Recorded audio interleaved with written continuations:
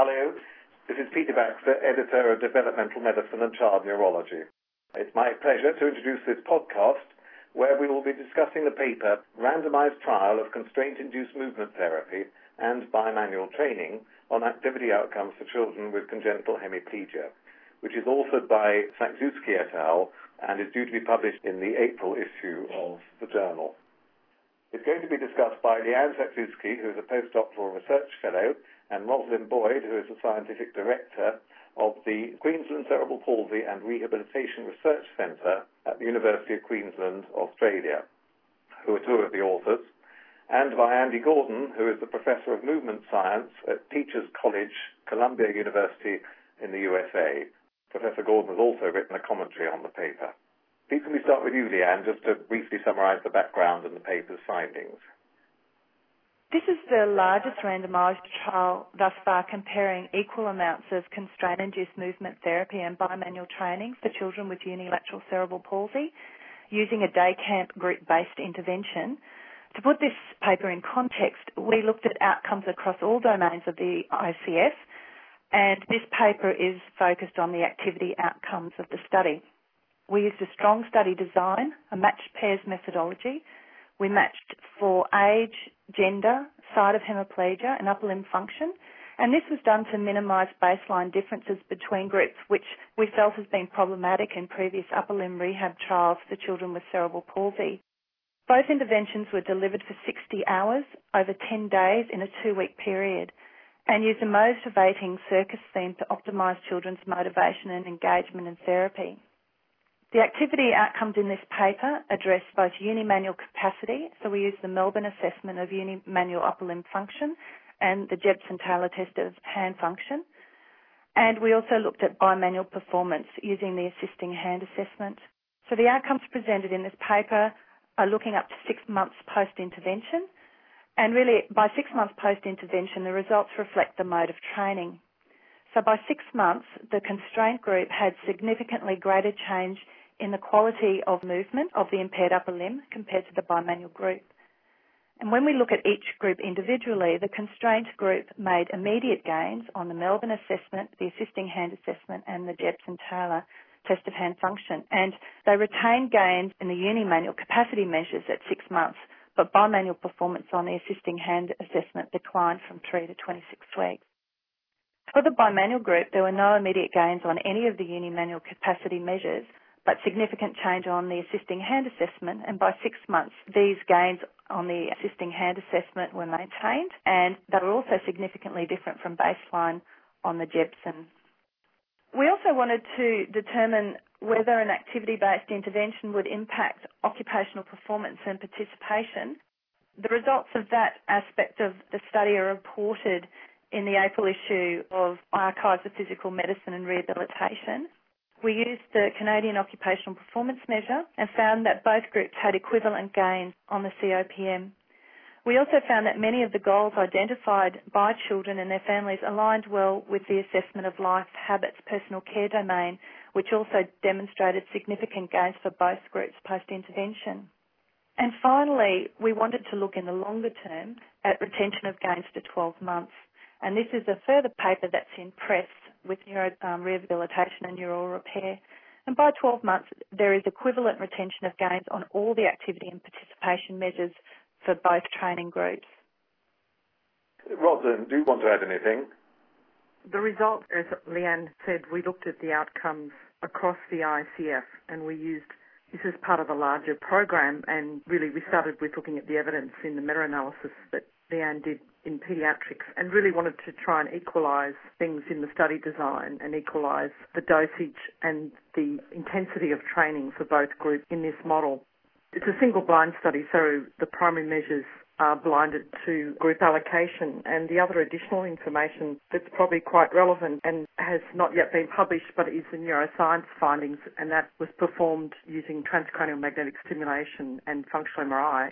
And after unmasking the group, the blinded assessor had indicated that there was a higher use-dependent neuroplasticity with the constraint group, which was evident immediately post-treatment and retained at 6 months. And this was not evident in the bimanual group. So I think these findings altogether kind of provides some interesting information, and the functional MRI data actually reflected that as well. So it seems that, in a nutshell, the constraint turns the brain on and encourages the child to use their hand and improves the unimanual capacity. But the bimanual training has a later effect, which is also retained in improving bimanual coordination. So I think the essence is of it potentially on what you might want for the child that you wish to treat. But constraint probably is fairly important if you're wanting to improve the amount of use. But whether then that's translated into improved bimanual coordination and in everyday life is an important component. So that comes down to the type of training that's adopted with the restraint or the translation with bimanual goals. Andy, would you like to come in now? Constraint-induced therapy has now been around in the adult stroke population for almost 20 years, and in the pediatric population, specifically cerebral palsy, it's been around for about 10 years. Although I think, as pointed out in a very nice paper from Roz's group, that there are not a lot of efficacy-based intervention programs to date that have demonstrated clear efficacy. Constraint therapy is definitely one of the most promising. One of the important caveats, as pointed out in this paper, is that constraint therapy has not ever been rigorously tested against a control group up until this point, whereby the control is receiving equal dosage of an intense intervention. And effectively, what's been shown to date is that a lot of something, constraint therapy, is better than little or nothing of something else. So what's really nice about this is that there are two groups, each of which receives equally intense intervention, and one of them effectively has a restraint and focuses on unimanual practice, whereby the other doesn't have a restraint and is focusing on use of both hands together. This represents the largest trial of constraint therapy in cerebral palsy to date, to my knowledge, and probably among the largest trials in upper extremity rehabilitation in this population as well. And there's a suggestion that, in fact, intensity, to some extent, may well be the key ingredient.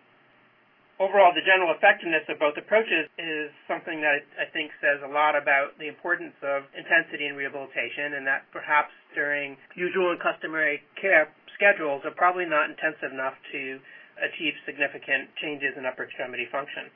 The study was had careful stratified randomization of groups, and as Roz pointed out, used carefully thought out and well-validated outcome measures.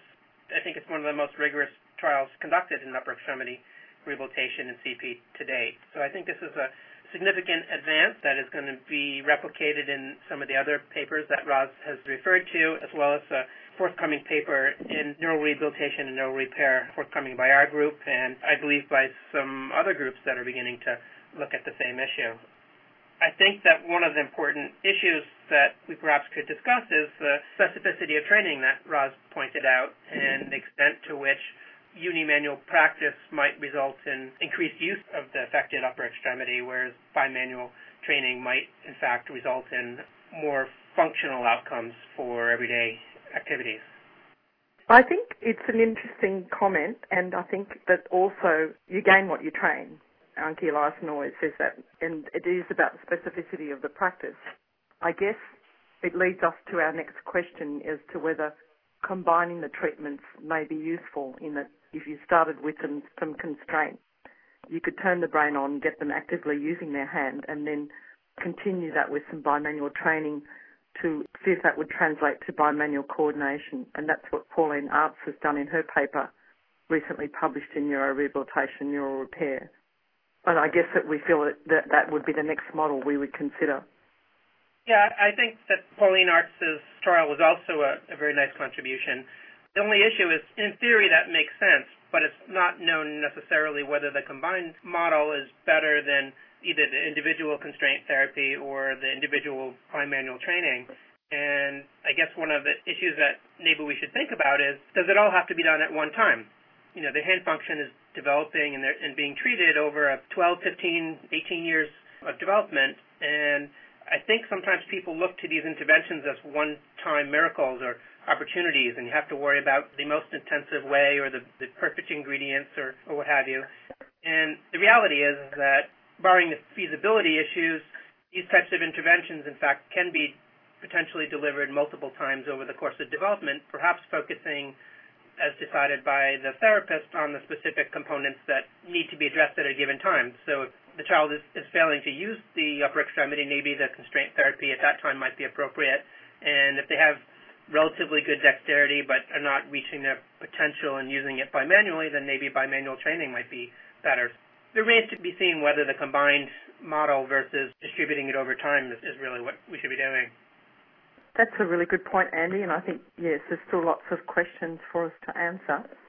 Leanne, did you want to talk a little bit about the best responders data that was looked at in relation to the outcomes? We grouped both the constraint group and the bimanual group together to try and determine predictors of a best response. And how we define best response, we looked at the Melbourne assessment. We did some work on establishing our intra-rater reliability. We had one rater, blinded rater, scoring all of those assessments. And then we looked at what the smallest detectable difference would be for that particular measure, which was for our 7.4%. And really only a very small number of children achieved a best response on the Melbourne assessment. And I think there's probably a whole discussion around that in itself, why that might be the case. But what we did find as a predictor of a best response on unimanual capacity on the Melbourne was that children with poorer baseline hand function tended to do better. And I think this has been suggested in Eliasson's adaptive model paper as well, that children with poorer hand function might actually achieve a greater response. We also looked at a best response on the assisting hand assessment, so who achieved good bimanual outcomes.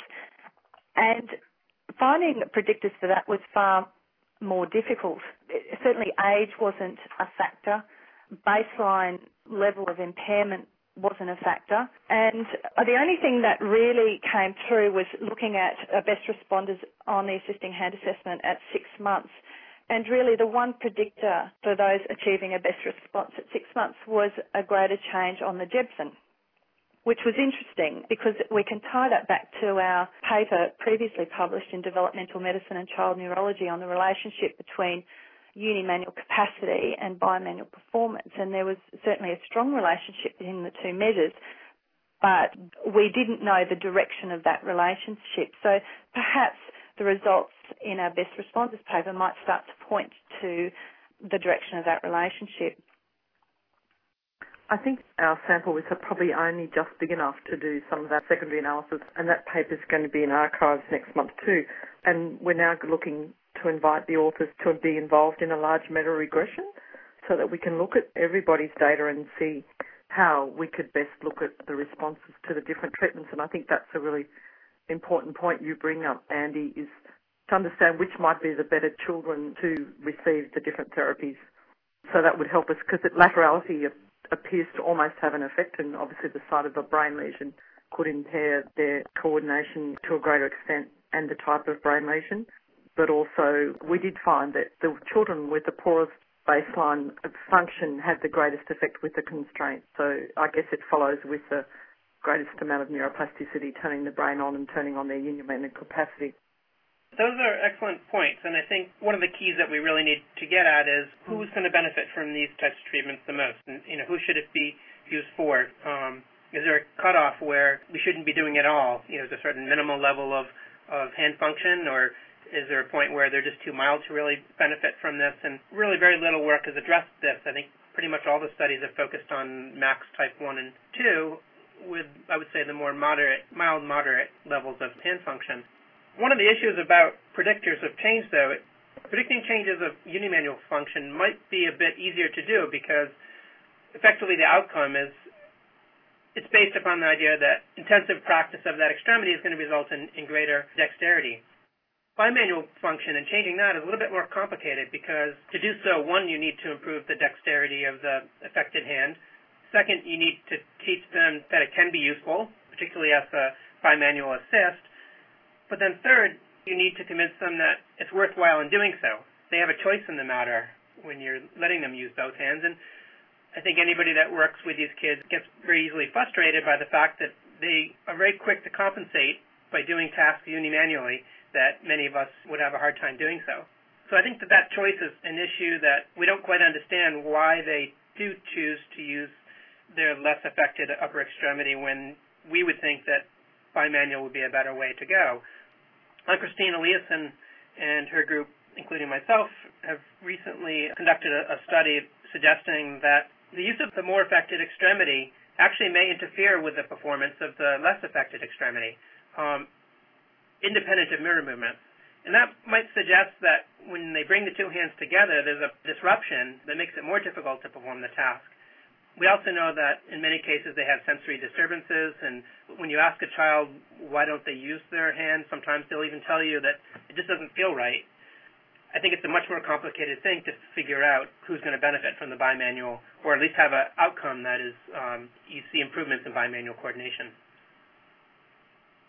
Yes, no, I think they're very good points, Andy, and I think if we can do a larger meta-regression and understand the nature of the brain lesion, the primary lesion, and also the nature of the reorganisation, that could be helpful, but we probably need more detailed information about their organisation of both motor and sensory pathways, I think would be helpful. We've been looking at that and in fact showing that on diffusion tensor imaging that the unimpaired side has a maladaptive plasticity potentially, so that would fit with that concept. And I noticed the new paper by Steinbergen's group in looking at bimanual coordination and that interaction between the two hands.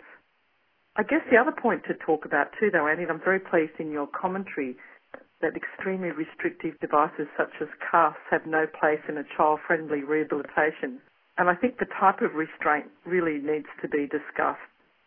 We agree with you totally on that. And I guess the glove that we used, which Anki had shown in her model, really switches the role of the hand to be more of the dominant hand, as you say. But there is still some assist with their unaffected hand when they wear the glove, so that they really sort of switch the role rather than completely restricting the use of their unimpaired hand, as would be done in a cast. So I think there is a little bit of difference in some of the different models of restraint and some of the ways that it's applied. Yeah, ironically, although there are some claims that the more restrictive devices would conceivably yield better outcomes, there's been no studies, to my knowledge, that have ever compared efficacy across different types of restraints. And I'd be very surprised if that were the case.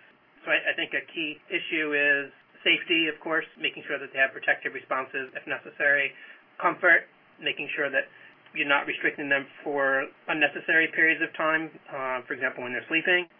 Also, even the time at which restriction occurs, we know from the neuroplasticity work of John Martin in the cats that restriction at a very early stage of development in the kitten actually results in the failure to have the cortical spinal tract complete its terminations into the spinal cord. We don't know whether such an early critical period exists in humans, but it would make sense since the cat actually is a relatively good model of human upper extremity neurophysiologically. So yeah, I think the type of restraint is something that does need to be addressed. One interesting point, though, is at the recent meeting of the American Academy of Cerebral Palsy and Developmental Medicine, we had a discussion with about 50 clinicians in the audience about how best to adopt these types of models for clinical use. And about half of the audience were using casts. And they had basically suggested that those of us doing research in these university settings are a bit detached from the real world. And I can completely understand why they might think that, because they don't have the same ratio of interventionist to child. They don't have the luxury of 6 hours per day for 3 weeks. And, when they send the kids home, the parents have obviously very busy schedules that not only would they need to potentially supervise a child with a cast, but they would need to, or restraint, but also take care of the rest of the family and so forth. So one of the issues that they claimed is that they used casts because it was easier. And there's no question that it would be easier because you don't have to worry about the child taking the restraint off. But I think that raises a question about a divide between the clinical and research settings. Is the goal to make our job easier? Is the goal to provide intensity of intervention? What's the important thing that we need to think about in the treatment, and as well as making it more feasible for everybody to do? I think it's about motivation and acceptance. There's no doubt that any sort of form of restraint is very frustrating for the child, and there's a lot of challenges. And I guess that's where translating it into the theme of the camp and the circus motivating theme, we had huge uptake to want to participate. but we did a qualitative paper that our colleague Rose Gilmore published, and she showed that despite the frustration, then they were very engaged. So I think putting on a cast is probably a relatively easy option, but I think people still need to remember that it's the training that goes with it that has the biggest effect, and hopefully our meta-regression might tease it out between the differences between forced use type paradigms and paradigms that have a sort of equal intensity of training. I think that there's such a big difference across the world about the intensity of training. Most of our children, when we're talking about translation, they get very little regular therapy. We'd see it now that they have a sort of burst of therapy once a year and by attending a camp. They get very little distributed therapy except after botulinum toxin injections, whereas in Europe they may still get therapy 3 times a week as part of their regular program. So there's a huge diversity, but I think the motivation and engagement of the children in the model is really crucial. I agree. Back to the restraint, I think it's all about acceptability, isn't it? That we want the people we're working with to want to be engaged with us and that the intervention is acceptable to them. And putting a long-arm cast on compared to, for example, a MIT, it doesn't seem as acceptable or potentially as acceptable. I think also in terms of clinical feasibility, I think as a clinician, and I was a clinician for a long time before I got into research, I think we're constrained by the environments we work in, but also we're constrained by what has always occurred in the past. And I think sometimes we need to look outside the box a little bit. And I think the program that we ran over 2 weeks, 1 week in a school holiday and 1 week at the end of a school term or the beginning of the next term, and using community services and community facilities and training community people to assist us, I think we showed that it is possible to run this type of program. Not easy, perhaps, but possible. But I think, again, it's thinking outside the box a little bit. I think that's true. I think that clinicians and researchers, for that matter, do need to think outside the box and perhaps think of better ways in which we can collaborate and potentially help fill those gaps or try to problem solve together how to make these types of intensive interventions and better or more feasible in the real world. Regarding intensity, even if we were to find that one restraint were better than the other, or unimanual is better for one thing than bimanual, I think that clinicians are still stuck on the idea that you have one shot at doing this. And again, I think this is something that can be distributed throughout the long period of development. And failing to think that way has other risks. And I tell all the parents whose children participate in our program, and we've had about 125 kids to date over about 12 years, I tell them all that I thank them for participating. I try to work with them to problem solve ways in which they can continue the treatment following the camp in the home environment in a way that's feasible without a restraint, trying to engage the use of their affected upper extremity during everyday activities without necessarily telling them over and over again to use their hand. But one of the things I also tell them is when they're done with the treatment, don't rush into another treatment. Don't take their kid from one therapy to another and remove them from school and social settings just to get more treatment for some of the visual symptoms that they see, the affected upper extremity. Instead, focus on the bigger pictures about that they have a beautiful, healthy, largely well-developing child that is a social being, and there's a risk of potentially forgetting that you have a child and letting the child be a child and develop normally from that perspective. So it's kind of a balance because I think many parents and clinicians want to give as much intensity as possible, but at the same time the child needs to function as other children do. I think that's all very good points, Andy. I think the question around the distributed model versus the intensive block model and the duration and dosage still hasn't quite been answered. But I guess, yes, I think it's totally as a normal child. Normal children would go to pony camp or tennis camp during their holidays. That's why we did the circus camp, because we wanted kids not to think about a therapy camp, but to come to a motivating camp where they kind of had an intensive burst of practice and training. I guess the reality I think we find in Australia, and I think in many places, is that the day-to-day, long, drawn-out distributed model, I'm not sure how much the kids get enough intensity to really drive neuroplastic changes. I agree. I think some of the work by Mersnick and others is sort of demonstrating that they don't get sufficient intensity of practice to really drive any changes. So they need these bursts of intensive practice to improve their skill and then translate it into an activity that's more fun or engaging or that they want to do, whether it's a new activity. And Leanne, can you remember, we did look at a lot of the things that they did after the camp, didn't we? Yeah, I think I'll probably just touch back on, you mentioned the word motivation. I think that's such a huge, crucial aspect of intervention that we probably don't possibly acknowledge enough in terms of its importance.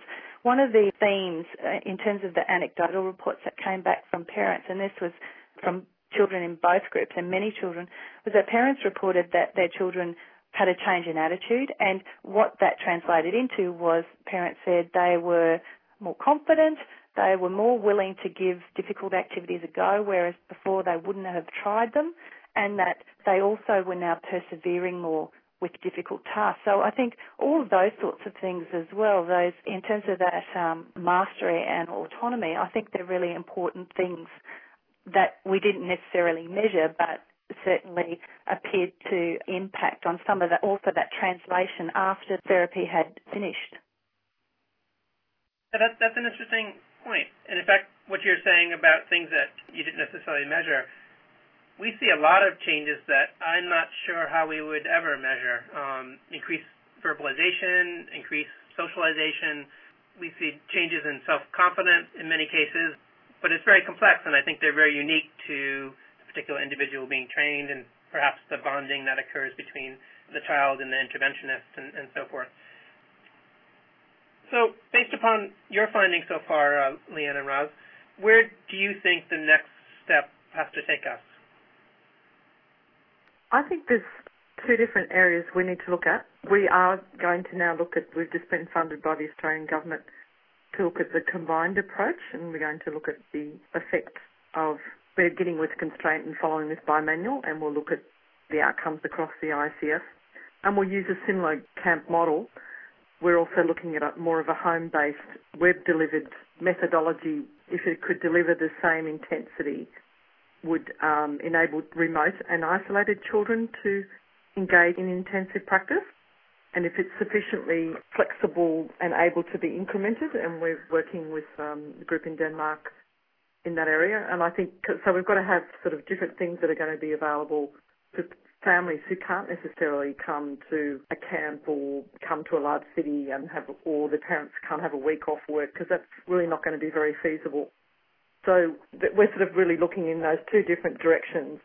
And we're certainly very interested in the relationship between brain structure and function and potential for neuroplasticity. So, because I think if we can understand the mechanisms underlying different children's responses, then that will kind of point the way a little bit more clearly, potentially, towards some of the different treatment models. I just want to conclude that this is a really wonderful study that I think is perhaps going to open up more questions than it answers, which I think is exactly what a good scientific project is supposed to do. I think that this has potential huge impact for the way we think about developing these types of intensive treatment approaches. And I look forward to hearing about some of the studies that Roz and Leanne just suggested. Thank you. Well, that's a very good point to finish, and thank you all very much. I've certainly learned a lot, and I'm looking forward to seeing the clinical application of this and all the other work you've mentioned as well. I'm sure everyone else who's listening to this podcast will too. And just to remind listeners, the article is entitled Randomized Trial of Constraint-Induced Movement Therapy and Bimanual Training on Activity Outcomes for Children with Congenital Hemiplegia, authored by Sankzuski et al. In the April issue of the journal.